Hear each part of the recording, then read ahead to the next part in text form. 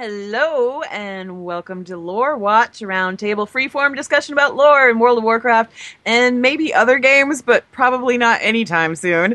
I am Ann Stickney, one of two lore-focused writers from Blizzard Watch, and I've got two fabulous co-hosts with me this week again. First off, we've got an incredibly bald Matthew Rossi. Yep, it's true. I had to shave my head. You look amazing. And then we also have with us our other second co-host who regularly give us the details on Shaman and lore as well, as it turns out, Joe Perez. Hey, Joe. Hi. How you doing? I am still in shock that Rossi is bald. Are you bald? I am not. Okay. No. I still have way too much hair, so... My head is way too misshapen to go bald. No. It's actually funny because when I was a kid, I actually fractured my skull. And my wife just finally saw the fracture mark. Wow. Like the dent. She's like, what is this thing on the side of your head? I'm like, oh yeah, that's when I broke my skull when I was 12. So yeah, it's still there. Hey, skull fracture buddies. Yeah. It's weird because I have kind of a bullet-shaped head. It's very aggressive looking. So I'm walking around and people are like, oh God, he looks like a mob enforcer. Like, no. Look, I will pick up and snuggle this kitty. I'm fine, really.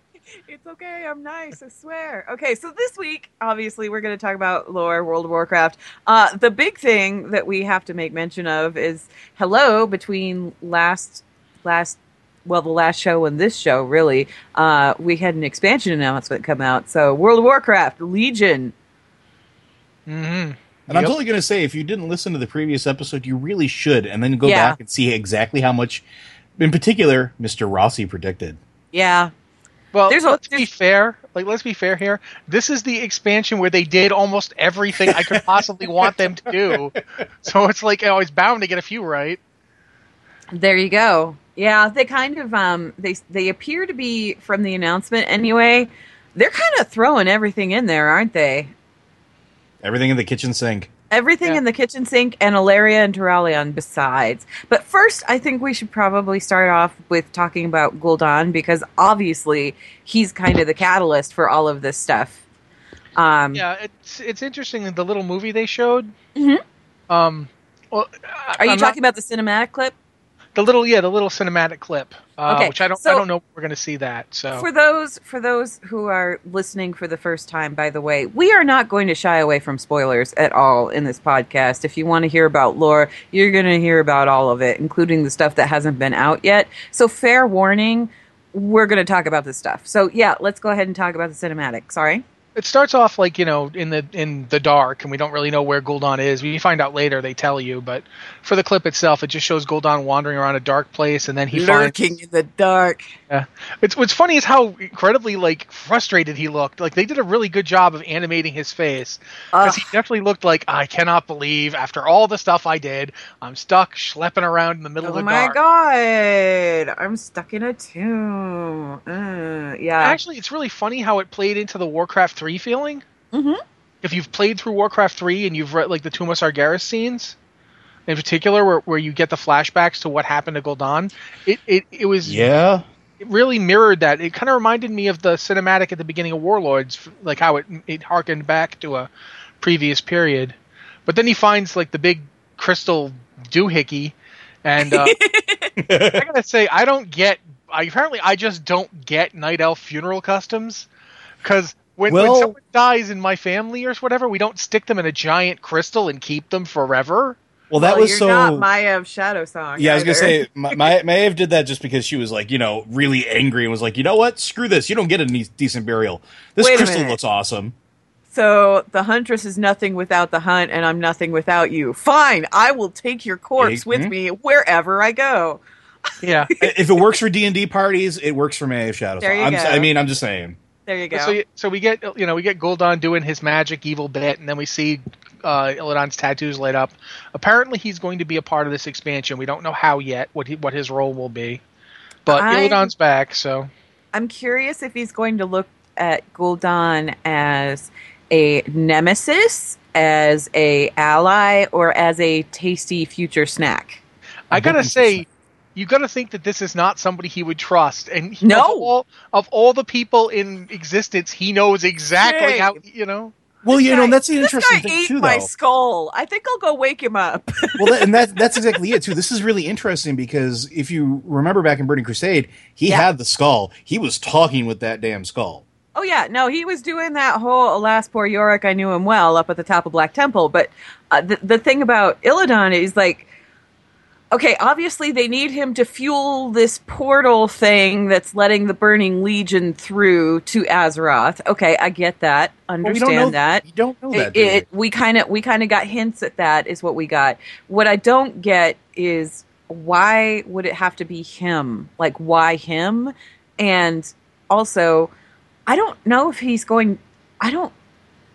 If anyone on Azeroth knows Gul'dan and knows how to beat Gul'dan, it would be the entity that consumed the powers of his skull and talked to him for a very long time after his death. In Warcraft 3, Illidan straight up has Gul'dan's memories. Oh yeah, he chit-chat. That's how he knew how to go to the Broken Isles to get the Eye of Sargeras to go ahead and try and assault Northrend back in Warcraft 3. So, I mean, obviously, Illidan knows Gul'dan exceptionally well, and whether or not that holds after Illidan has technically died and then come back again, which again, we're hailing back to that whole Twisting Nether thing that we mentioned on the first show, where you kill a demon and he's not really dead. Well, and that's the interesting thing, right? So maybe it's not about Illidan as an entity that exists.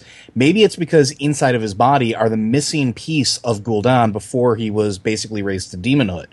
Because if he has memories that technically never existed for the other Gul'dan that has been pulled into the Twisting Nether, that's a missing piece of the puzzle.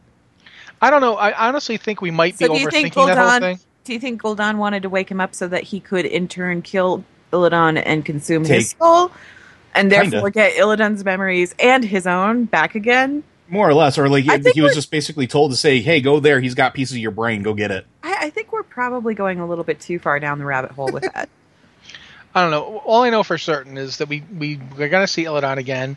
We're going to have this enormous demon invasion. We've been told there's the biggest demonic invasion of Azeroth ever, which makes the War of the Ancients look like, oh, hey, that was a nice spring day. Now we've got demons. This is demons. I'm excited about that prospect because we haven't had that whole sort of full out. Well, I think the first time we had any of that kind of full out world invasion was back when the Gates of Ahn'Qiraj opened in vanilla. Yeah, and even which I really enjoyed. It was bugs everywhere. Everywhere there was bugs.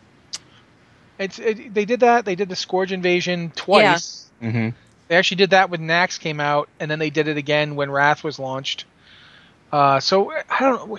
My thought is this kind of they've sort of made it sound like we're going to have this big event before the expansion actually launches. Well, that's what they said flat out.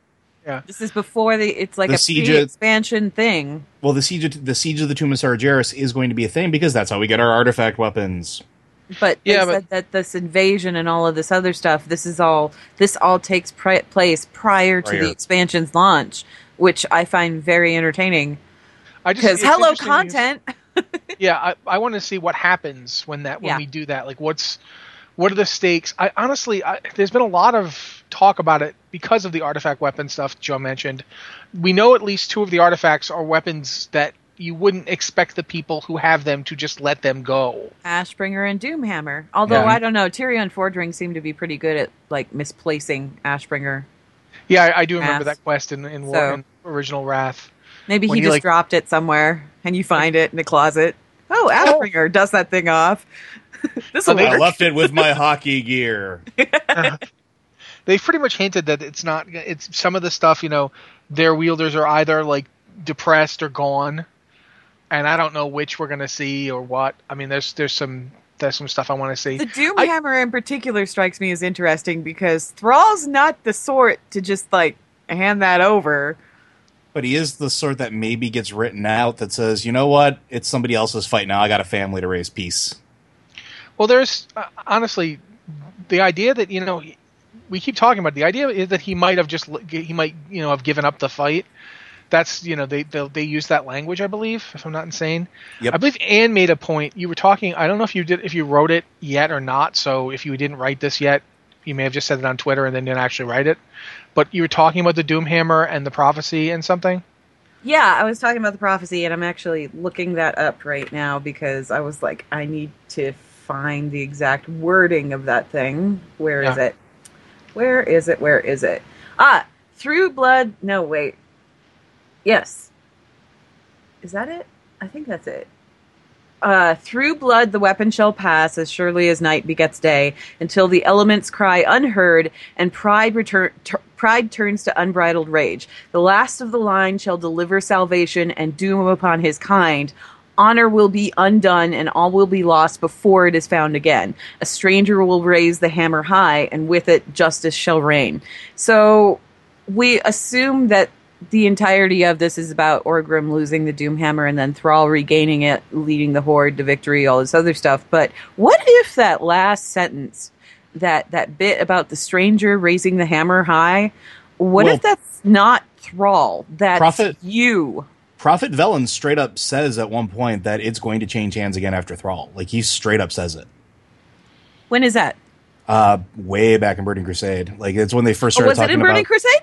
Yeah, it was when they started talking about the prophecies. When Velen basically, I forgot what quest it was. Oh god, it was a long time ago. But it's one of those things where it's just like he mentions it offhandedly, where it's like, and it will change again, and it will be once again used to in the case of justice or in the cause of justice. Yeah, but it's really kind of nifty that it's Prophet Velen who says it's going to go somewhere else again. It will go somewhere else, and yeah, I'm kind of like. Well, here's the weird thing about the whole Doomhammer prophecy is that we assumed Thrall was the stranger, but Thrall wasn't a stranger. Right. He was essentially Orgrim's Well, he was best kind of a friend's... stranger to his own people because he wasn't raised with them. Yeah, but that's how I always looked at that. If you think about it this way, Orgrim's best friend died, and Orgrim was effectively, therefore, standing in lieu of Durotan. He was the only thing Thrall had left, and clearly, by the time Doomhammer dies, Thrall is his heir. Pretty much. They're not blood related, but how important is that to orcs? And like I said, I had assumed that a stranger meant Thrall because Thrall wasn't raised with orcs; he was raised with humans. And when he first showed up to talk to Grom, when he found Grom like in the woods after he had escaped. Mm-hmm. There was that moment where they were like, who are you? You speak the human language. This is really weird. And they thought he was a stranger. And he kind of had to learn the orc way of doing things from the ground up. After he had already reached maturity, he kind of had to learn all of this stuff. So I figured he was the stranger. But maybe he's not. It's certainly feasible. I don't necessarily know that that's the theory, and it isn't my theory, but it's an interesting idea to consider. That's why I wanted to bring it up. Yeah. In terms of whether or not Thrall is still going to be alive, I don't know. I think it's unlikely they would kill him. I don't think they'd kill him. No. Extremely unlikely they would kill him. People have been asking about whether or not Varian's going to die, just because they've been giving... Weirdly. They've been giving Anduin a lot of press, and Varian's not listed on the page, but then again... And a brand new model. Don't forget that, too. Then again, Vol'jin isn't listed on the page either. It's not like they've listed Bane or, Gen got listed because Gen seems to be... They seem to have set Gen up as Sylvanas' opposite. Which makes interesting. Sense. And, yeah, it does make sense to a degree. Well, I mean, he definitely would want to go after her because she killed his son. I think Sylvanas, in doing that, the whole Gilnean invasion, I think Sylvanas has finally made an enemy that has a personal stake in killing her. Like all of her, like the previous, and it's like the worst one she could make too, because he's a crabby old dude with the chip on his shoulder, and he will let that chip just fester. Oh yeah, plus, he's Greymane. Like, come on. This is the guy that locked his entire people up for 20 years just because his friend annoyed him on a budget issue. I don't want to guys. I don't want to spend money on that. I'm gone, and so is everybody else. We're going home. And we're not coming out, and you're not coming in. Honestly, I would love it if Legion brought us some resolution to the Gen Sylvanas conflict and some resolution to the fate of Gilneas. I want to know where. Oh my gosh, I'm blanking on the name right now. Crowley. I want to know where Crowley went. Yeah, where both father and daughter. They went behind. They went back into Gilneas. They did. They did at the end of the. Well, it's the starting experience in Silverpine. If you're Alliance and you've played through the Gilneas starting zone, you haven't quite seen the end of that, and you should roll a Forsaken just for the sake of playing up to the end of Silverpine. So you can see what happens there, because Crowley does make an appearance, both father and daughter, and then they just kind of disappear, and they're never heard from again, really. Nobody really knows where they are. Well, that's because nobody knows what's going on in Gilneas. The story for Gilneas doesn't move past that point. There's a battleground. It does a little bit, because if you do the rogue legendary chain in Cataclysm, you get a little bit more of that progression. There's Black Dragon disguised as a human, and he's sort of rounding everybody up and, riling them up, and you have to go in and kill him for Wrathion, because Wrathion. Anyway, but once you do that, it's sort of assumed that everybody there said, oh, wow, that enigmatic leader that weirdly had us under some kind of strange ensorcelment is gone. We should just take off. This place really sucks. And then it just sat there, and Gilneas is just kind of sitting there, and that's it. The last time we saw the 7th Legion was the Gilneas as well. We don't know what's up with them. Mm-hmm. Yeah. I'll bring that up later, because I want to talk about something lore related, but that's not for right now. Okay. So we've got Gul'dan running around loose on Azeroth. We know he's going to be a raid boss at some point. He kind of has to be. Well, they've said straight up. Yeah. Yeah, they said you will be you'll fight him in this place. And you will have nowhere else to run. Yeah. I actually am I don't want them to kill Gul'dan off, because Warcraft kind of has what I call a Joker problem. Yeah. In that, they kill off a lot of guys, and then they basically have to either bring them back or do without them. Like this entire, I feel a little weird about Warlords, because sometimes I feel like Warlords only existed to give us back Gul'dan so he could do this. You know what I mean? That is entirely possible that will be the entire point of this entire expansion. I actually have a tinfoil hat that I need to write regarding that. And I think I will work on that this week, because it's an interesting tinfoil hat. It is, narratively speaking, it feels like, Gul'dan's, we got Warlord, so Gul'dan would be alive, so Gul'dan could mess with us some more. And then it's okay, then don't kill him. And all of the people on Draenor are just going to stay put. Yeah, they're not going to come through, even though it's like, hi, we saved your world. Can you come, do us a solid? No, we're busy fixing ours. Okay, but you don't understand. It's like, see, we got there's demons out here, and we could really use you. And it's like, you exist because of us. Like, you're still alive because we kind of so can you just, no, I get why. I get why they don't want to use them.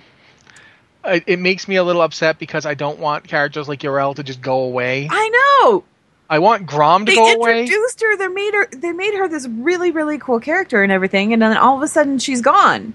Yeah, she's gone. I'd like to see Yrel again. I'd like to see Marad died, and she got stronger because she witnessed that, and it kind of bolstered her strength or whatever. And by the way, I hate one character dying to bolster another character. I think it's kind of contrived, but oh well. Moving on. She had all of this stuff happen to her, and now she's just going to stay on Draenor. Okay. Yeah, it is. What was the point? Honestly, it does feel really bizarre. And it's not one of my favorite things, but I'm interested in seeing what they do with Gul'dan in this expansion, like what his role for the Legion is. I'm interested in seeing what the Legion is doing, because they're not just after the event, whatever it's going to be. There's clearly a period of time where the Legion is just coming through. Like, they don't just swarm the world; they keep coming through. But it's like they're standing around waiting for something. I want to know what that is. There's the Pillars of Creation we're told we're looking for. I'm so excited about that. That also ties into the tinfoil hat thing that I'm working on. Doesn't that remind you of the thing in Deepholm? A bit, yeah. That was holding Deepholm up? You had the world pillar. Yeah. I find myself wondering if the Pillars of Creation are essentially that for Azeroth. It's like the second step. Yeah, there's something interesting going on with that. We've got like new zones. What gets me is like the Broken Isles weren't this big. Nope. But I'm kind of like, I know they weren't this big, and I know Gul'dan supposedly raised them from the sea or whatever, particularly Suramar. I mean, Suramar is supposed to have this 10,000-year-old civilization on it. Well, how were they living in a bubble under the sea? SpongeBob SquarePants? Like, what was going on there? Exactly. Or were they actually... One of the things that comes to mind for me, at least, was... You remember when we started talking about the Timeless Isle? And how it might have been like an island that existed multiple timelines, whatever. It might keep blinks slipping in and out of existence. Do you think Suramar does the same thing?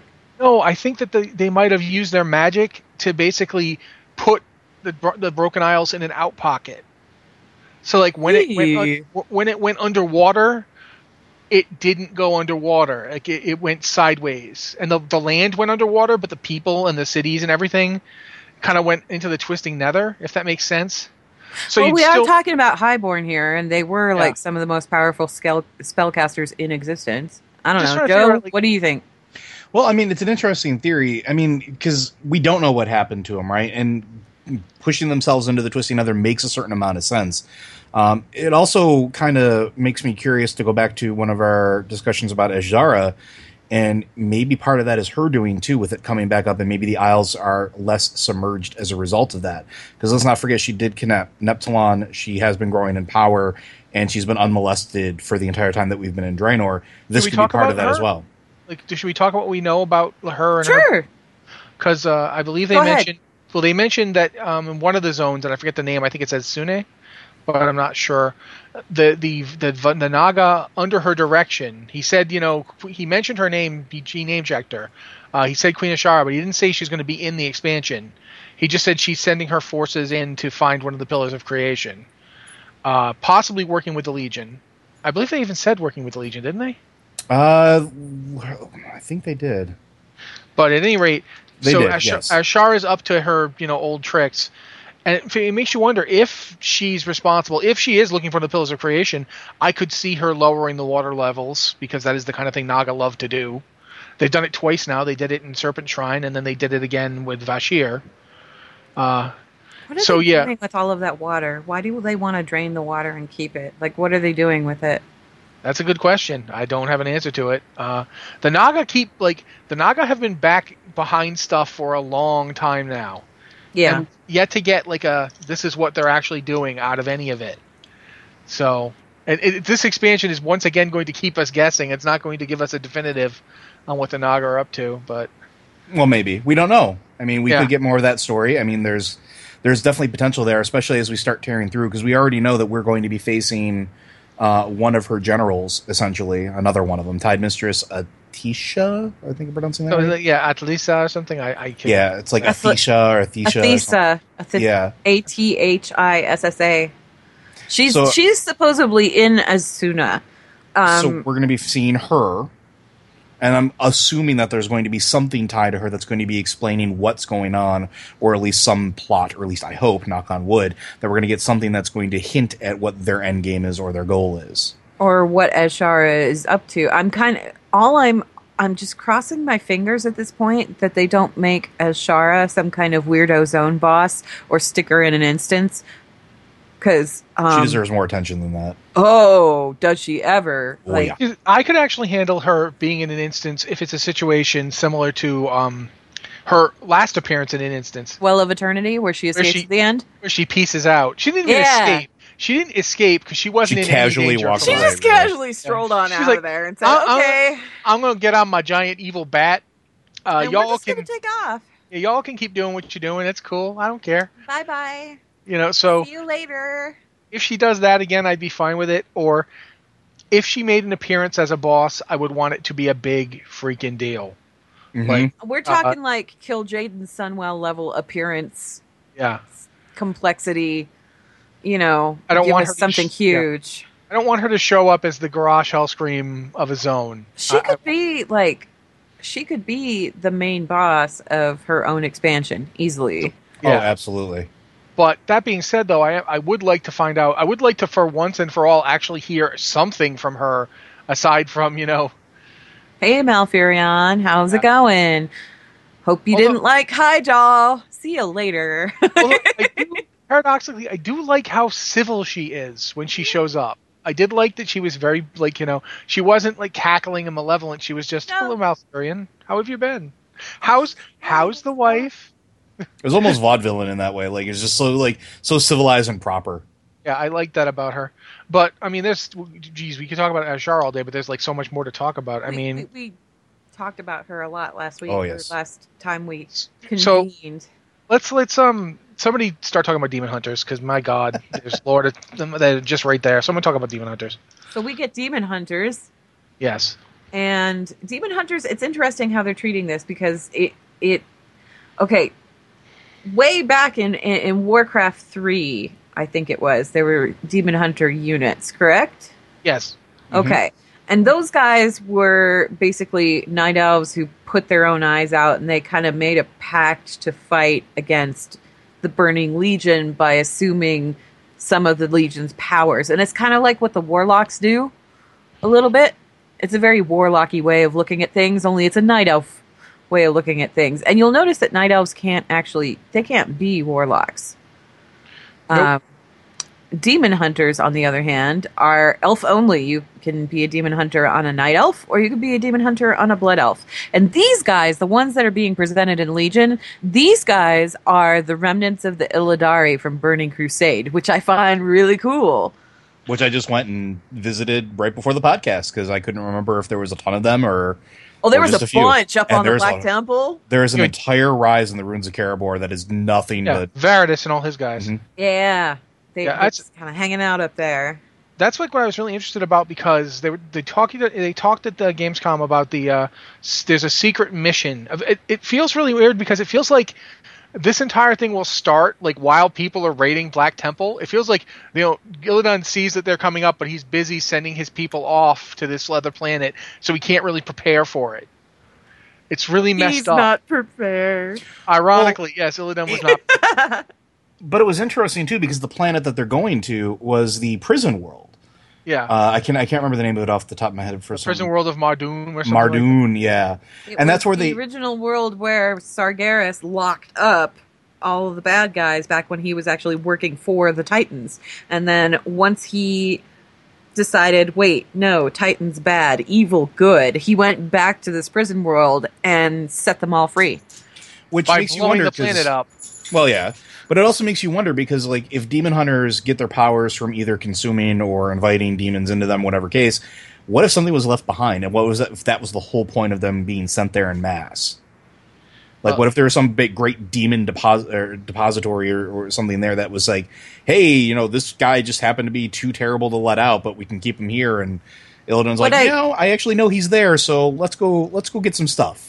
What I like about this is that if they play it a certain way, okay, don't get me wrong, I loved Burning Crusade. I thought Burning Crusade was fantastic. I had a wonderful time when I played Burning Crusade. However, Illidan and his story never really quite clicked with me, because he didn't have like a story arc. He just kind of lurked in the Black Temple. And you saw glimpses of him here and there. Like, you saw a glimpse of him talking to somebody about, like, the red crystals with the Blood Elves. And you saw a glimpse of him on Netherwing Ledge when he correctly pointed out that that was about it. You didn't really see what his plans were or anything. We were just told, hey, we need to go fight that guy and kill him. So we went and fought him and we killed him. But we never really quite understood where he stood within the whole Burning Legion thing. It was more obvious sense to kill Kael than it did Illidan. Right, and it was obvious that Illidan still wasn't really truly allied with the Burning Legion, because obviously Kael'thas decided to go over Illidan's head and just talk to the Legion directly. Something that Illidan maybe wasn't willing to give him and wasn't particularly happy about when he did it. So what I'm interested in seeing here, because they've got a really good opportunity here to go back in a way and kind of round out his story. And depending on which direction they take, I may feel really bad for the warglaves that I have in my possession. And I may feel bad that we went to the top of this temple, because maybe he was working against the Legion all along, and we just didn't see it. Well, I mean, and that makes a certain amount of sense, too, if you think about it. Because, I mean, if he's tapped into Gul'dan's brain, right? If he's got all of his memories, he knows a bunch of stuff that we honestly can't even begin to fathom, right? No. We've never really been in that headspace. We don't Gul'dan, you know, way back in the original Warcraft games, Gul'dan was kind of linked with Sargeras, with Medivh, but Sargeras was in Medivh, and this game is so weird. Anyway... There was that whole mental link thing going on where Gul'dan was trying to pry the secrets from Sargeras' mind mere moments before Medivh lost his head. Literally. So Gul'dan does have an incredible amount of information on the Legion. Probably more than we ever knew. And this and like you said, this presents a great opportunity to fill in the gaps without retconning. I hate retconning. I hate retconning so much. That's the good part, because it's like, okay, he sent these guys on a mission. Why did he send them on a mission? Oh, he had a different plan all along. Oh my gosh, why did we kill him? You know, that kind of thing. Or it could be, wow, he was really messed in the head. I'm glad we took care of him. We should probably take care of him again. I mean, it could go either way. It depends entirely on what he was going to, why is he sending them there? What was he doing? Are they about to breach the citadel of some, horrible monstrosity so diabolically evil that even Sargeras was like, nah, leave that in. That can stay in. That thing was a pain to get in there. I almost lost that fight. I don't want to let that thing out again. And how awesome would that be if that was, maybe their ultimate goal, where it's like, you know what? He's probably still, or that thing is really pissed at Sargeras. We need to deal with Sargeras. Enemy of my enemy is my friend. If it turns into this massive, complicated, plot where he was planning and it was like a game of chess to Illidan, I am completely okay with that. And the other thing that I'm thinking here, though, the other possibility is that he's sending them very deliberately to the world where the Burning Legion originated. Mm-hmm. To that world where it all began. And maybe he's doing that because he figures that's where he can figure out how to end it. If he sees how it began, he could somehow kind of discern how to bring it to an end. Yeah. Literally, we have no idea, but that's the cool no, thing we don't. But I'm really excited to see. No, there's the other thing about it too is that we then get to find out at some point they come back or something happens, and Maiev locks them up in some evil vault. So we get to see more Maiev. Yeah. Mm-hmm. I hope we actually get to see more of Maiev than just the flashback. I hope she's actually in this game. No, I want her to be a flashback. I don't want them to deal with her right now. I want them to deal with her. You know why I don't want them to deal with her right now? I don't want them to deal with her right now because I don't want to see the, she's gone cuckoo crazy Maiev of Wolfheart. I don't want to see that Maiev, and I don't want to see them try and handle that story arc when they're handling everything else in the kitchen sink that they've just thrown at us, because they will not do her story justice. If they did, and I, you know what, I'm going to agree with Anne here, because if you've done the legendary Ring Quest up to the point, Ring Quest, if you go up to that point and you see what happens to a warden when it starts tapping into that close to the Legion, it just seems like that would be way too easy of a write-off, and I don't want that. They already wrote off Fandral, and I was really ticked about how they handled Fandral. I don't want to see Maiev get that same kind of treatment, and I think she deserves way more than that. That's all great, and I don't disagree with you necessarily, but the reason I want to see more of her is I don't think you can just drop her back into the game. I think you need to see more of her before you start working on her story. I think there needs to be. Plus, let's be honest, this is the Night Elf nightmare. This is the thing that they blew up their world to prevent having happened the last time. 10,000 years later, this is their nightmare. This is everything they don't want to have happening. You need to get the Night Elves involved, and we know Malfurion's off in Val's. I can't say the name of this. Val'sharah. Thank you. We know Malfurion's over there fighting Xavius.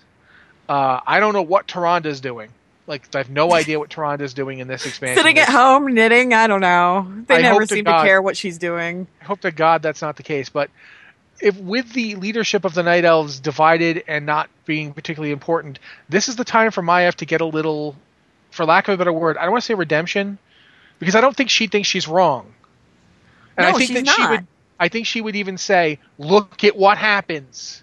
But she can slide into that level of importance. I think that she would honestly, I talked about this on Twitter, and I talked about this a little bit in Know Your Lore last Friday, when I was talking about Maiev.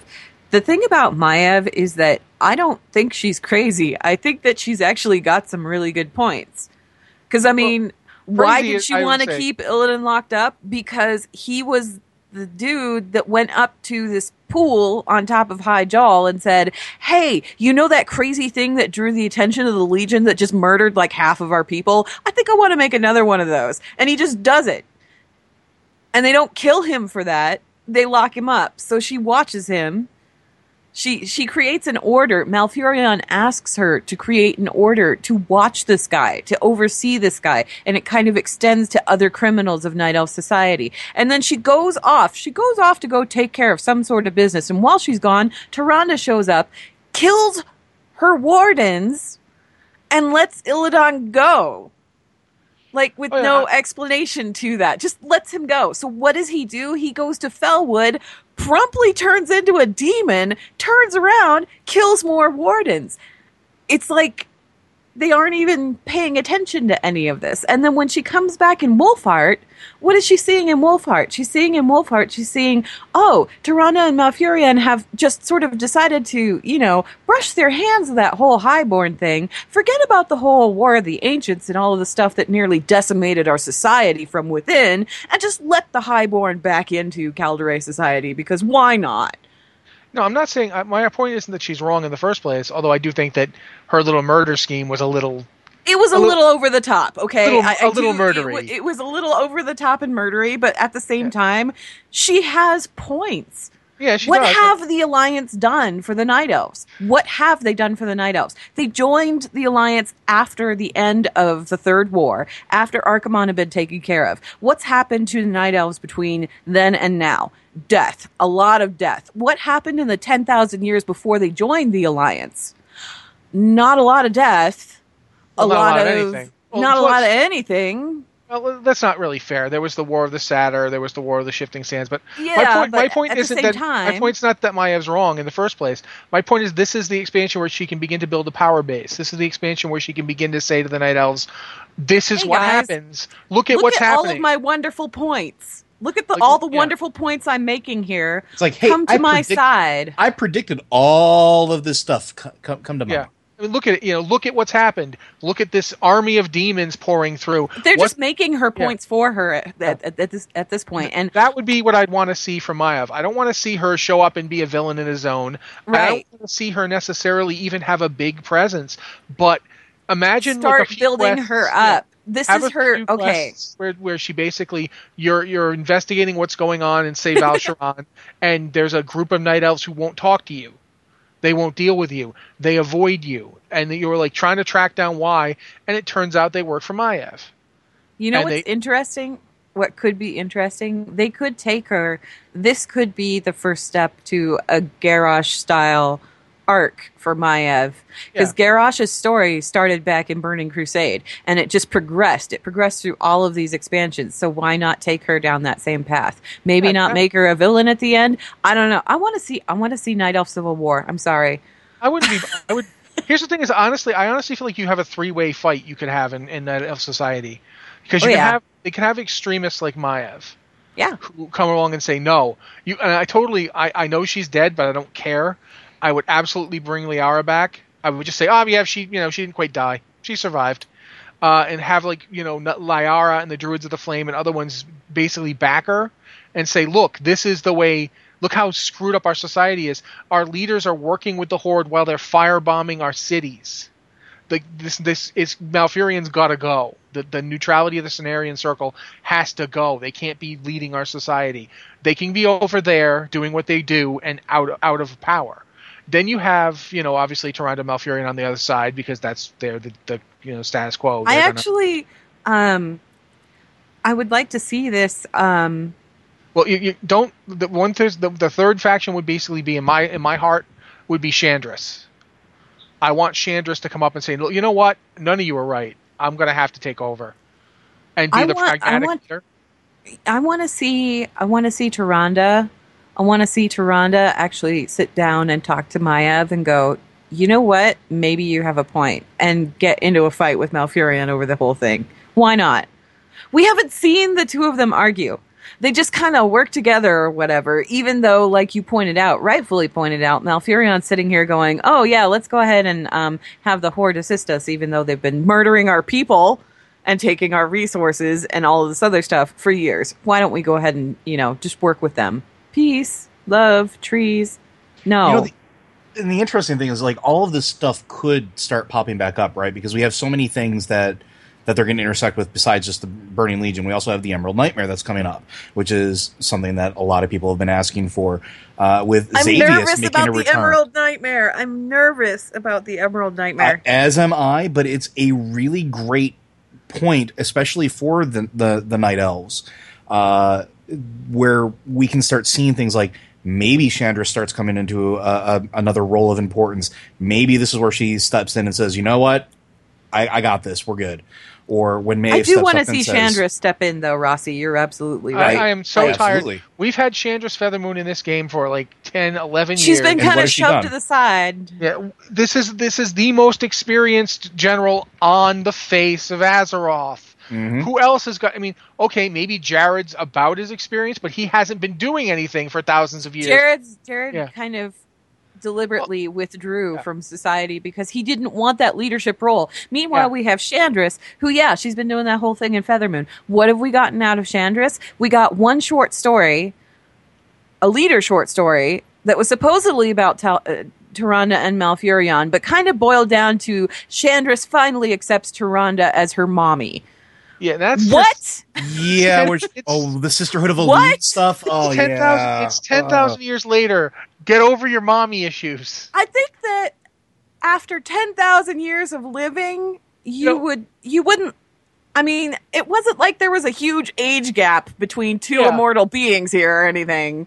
One of them it was just ridiculous and stupid. One of them is 10,000 in like 70, and the other is 10,000 in 30. At this point, it doesn't matter. It doesn't. Yeah. I mean, they should be seeing each other as equals. It doesn't matter if it's a mother-daughter. Yeah. Does Tyrande still pull that when Chandris comes to visit? Have you been cleaning your room? I'm 10,030 years old. Are you serious with this? But honestly, I wouldn't even mind. I wouldn't even mind if they did the whole. They've been teasing it ever since when they did Wolfheart. They basically had Chandris and Jared basically go like, "Well, we're friends now. We'll be good friends." I don't care if they bring that back again, but for God's sakes, let Chandris do something. Just give her a role. She's been sitting in Feathermoon and she's been sitting there for like literally the entirety of this game's run. And they upgraded Feathermoon in Cataclysm, and I'm like, great. Now she has an even more impressive place from which to do nothing. Let's. The Broken Isles are basically off the coast of Kalimdor, right? We don't know exactly where from what I've been seeing from like preliminary maps and things like that, people seem to think they're just off the northwestern coast of the Eastern Kingdoms, actually. That's closer to Lordaeron, which makes it kind of makes sense because Gul'dan pieced out from the Horde when they hit Lordaeron. He pieced out and he went to go raise the Broken Isles. So it would make sense that he wouldn't have to travel all the way to Kalimdor to do this kind of thing. And of course, when the Sundering happened, it just sort of blew everything into pieces. So who knows where the heck they ended up? I don't know. Ultimately, it just seems like the kind of thing that this is a very Night Elf history heavy thing. Like the War of the Ancients. This whole expansion seems to be pretty Night Elf heavy, and I'm kind of happy about that. This is the time to have Chandra step up and maybe, if nothing else, take a military leadership position where she's like, look, you two don't know how to fight a war, okay? I do. No offense, Tyrande, you're great at going insane and killing a bunch of our own people on the off chance that Illidan will be useful. And Malfurion, you're extremely good at like letting the Horde do whatever it wants. But I'm actually a military leader, and I'm tired of being down in Feralas. So yeah, I'm taking over. I'm gonna lead this fight. and just let her. Just use her, Blizzard. You've had her for this entire time. Well, just have her do something. And what irritates me about it too is they had a whole thing with her too with Tides of War, where like she was there and then left right before the mana bomb went off. Like they kept her alive for a reason. Use her. Yeah, especially since they're having Sylvanas in this one, and they've teased that Ilaria is coming back. And there's one archer on Azeroth who is better, objectively better, than either Windrunner sister. Yep. And that's Chandris. Chandris Feathermoon. That's Chandris, yeah. You know, maybe, possibly, you know, I'm trying to think of like anybody else who would even be in the same league. With Vashj out of the picture, there really isn't anybody. It's like the 3 Windrunners, and above them, Chandris Feathermoon. In Warcraft 3, you could actually put Tyrande in there because she used a bow. Yeah. She doesn't use a bow much in WoW, so... No, she's much more about calling the moon and all that other stuff, which she's also phenomenally good at. So that's cool. That's although fine. if you're a mage and you have what is it? I forgot what it is. There's a heroes. I forgot what I can't remember the name of it. It summons like echoes of time.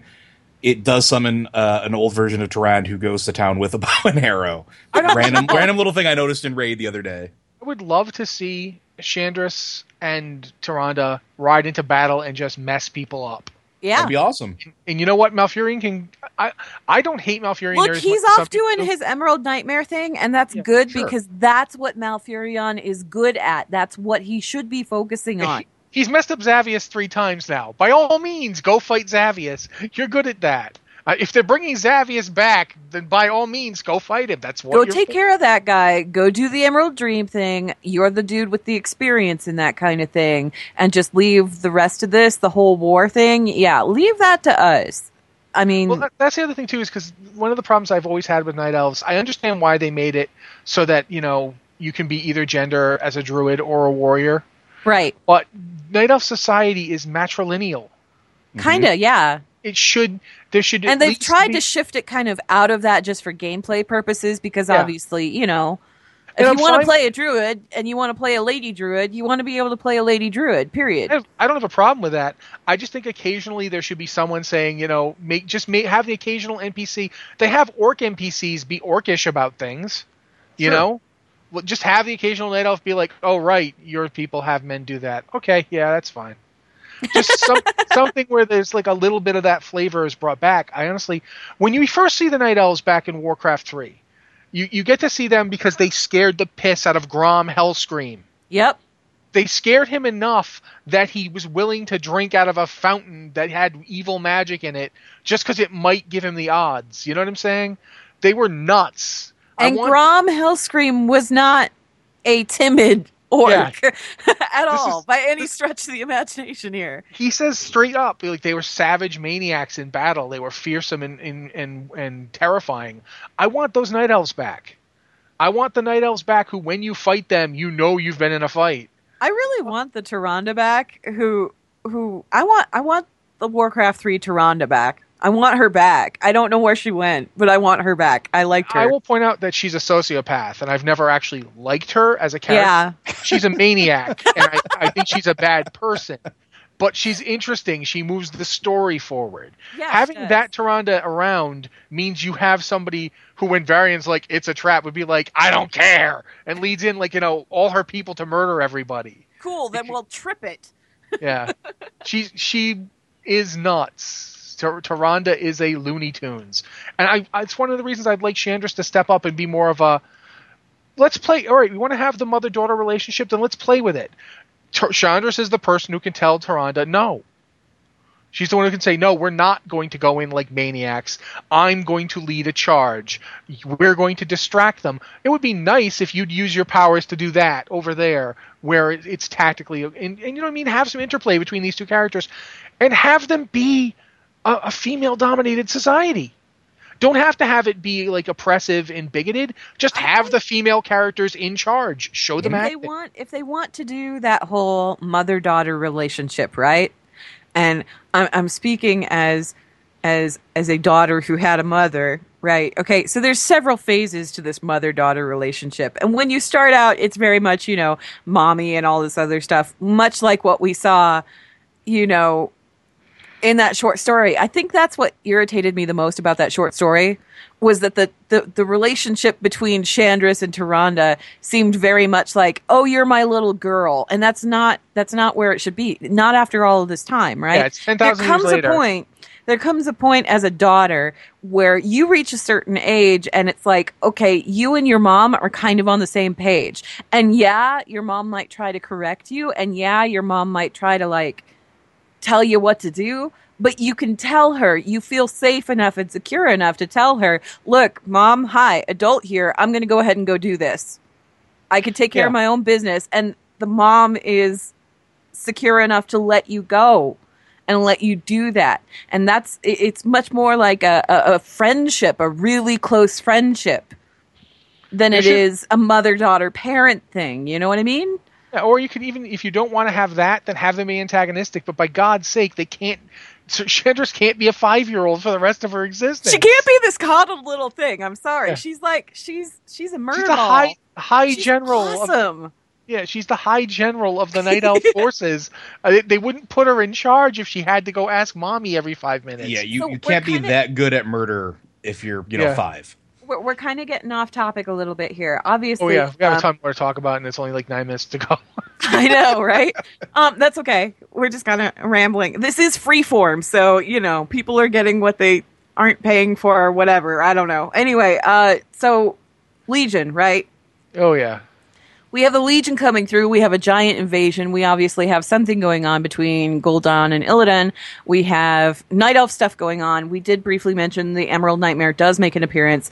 Yep. Let's talk a minute about Alleria and Turalyon and what that might mean, their return.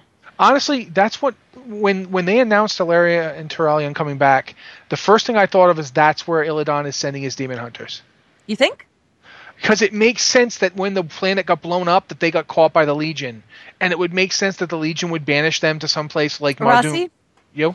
For the people here who may not have actually read the books or experienced these characters at all, will you explain why Alleria and Turalyon are missing? Oh yeah, that's a good point. Okay. And why people are concerned about this. First off, real quick and dirty. Turalyon is High General Turalyon. He was the successor to Anduin Lothar.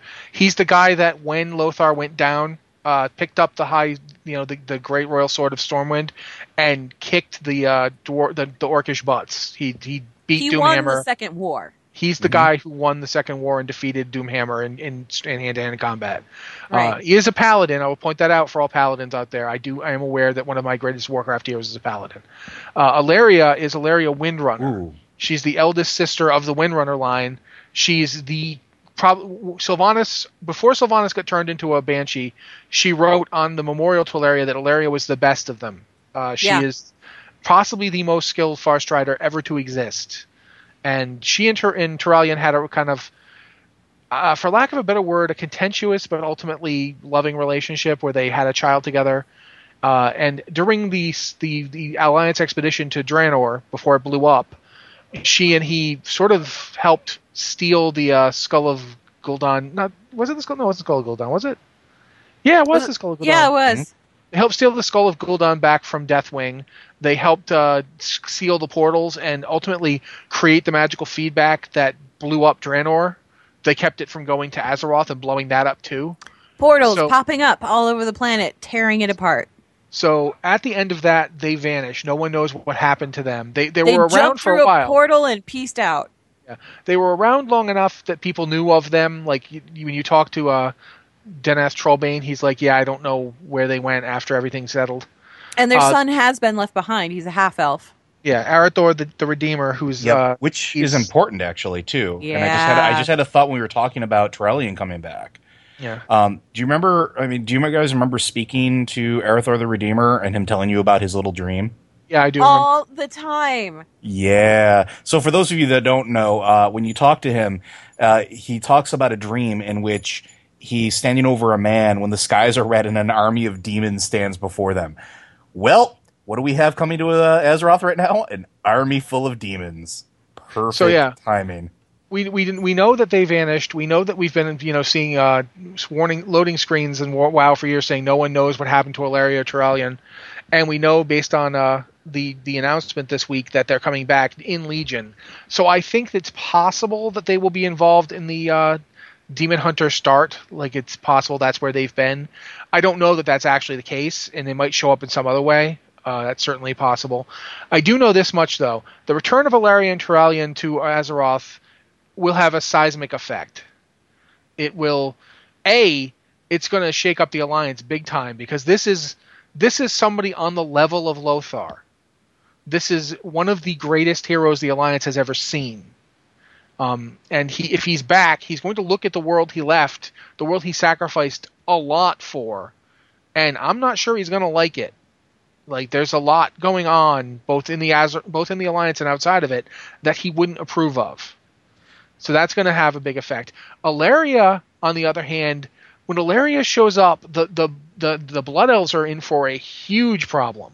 Shocker, yeah. Yeah, this is possibly one of the greatest high elf heroes ever to live. The one who isn't a zombie. Yeah, the one who isn't a zombie and who isn't like sitting around, mourning her dead husband and not sure what to do with her life. Plus, she's the one that saved Silvermoon in the Second War. Yeah. There's no way to impeach her. It's not like Valeria where they can say, well, she married a human. Yes, Ellaria married a human, but she saved Silvermoon. You can't take it away from her. If she strides into Silvermoon and says, what is going on here? Lor'themar... What can Lor'themar say to her? It's going to be interesting seeing the dynamic between her and Lor'themar. Yeah. Honestly. It's really... Yeah. Can Lor'themar honestly try and push her out of the city? Can he tell her she's not welcome to Silver? Well, and who would do that? Like, when she shows up, who's going to support him in that decision? Well, that's the problem. What happens to Blood Elf society if, like the last of the? She's technically not a Blood Elf either. She's a High Elf. She's a High Elf. If she shows up in town, what do you do? Do you push her out? Can you push her out? Who do you get to enforce that? Do you ask the Farstriders to push her out? She was never the Farstrider leader. She was never their commander. She was simply the best of them. It's sort of weird.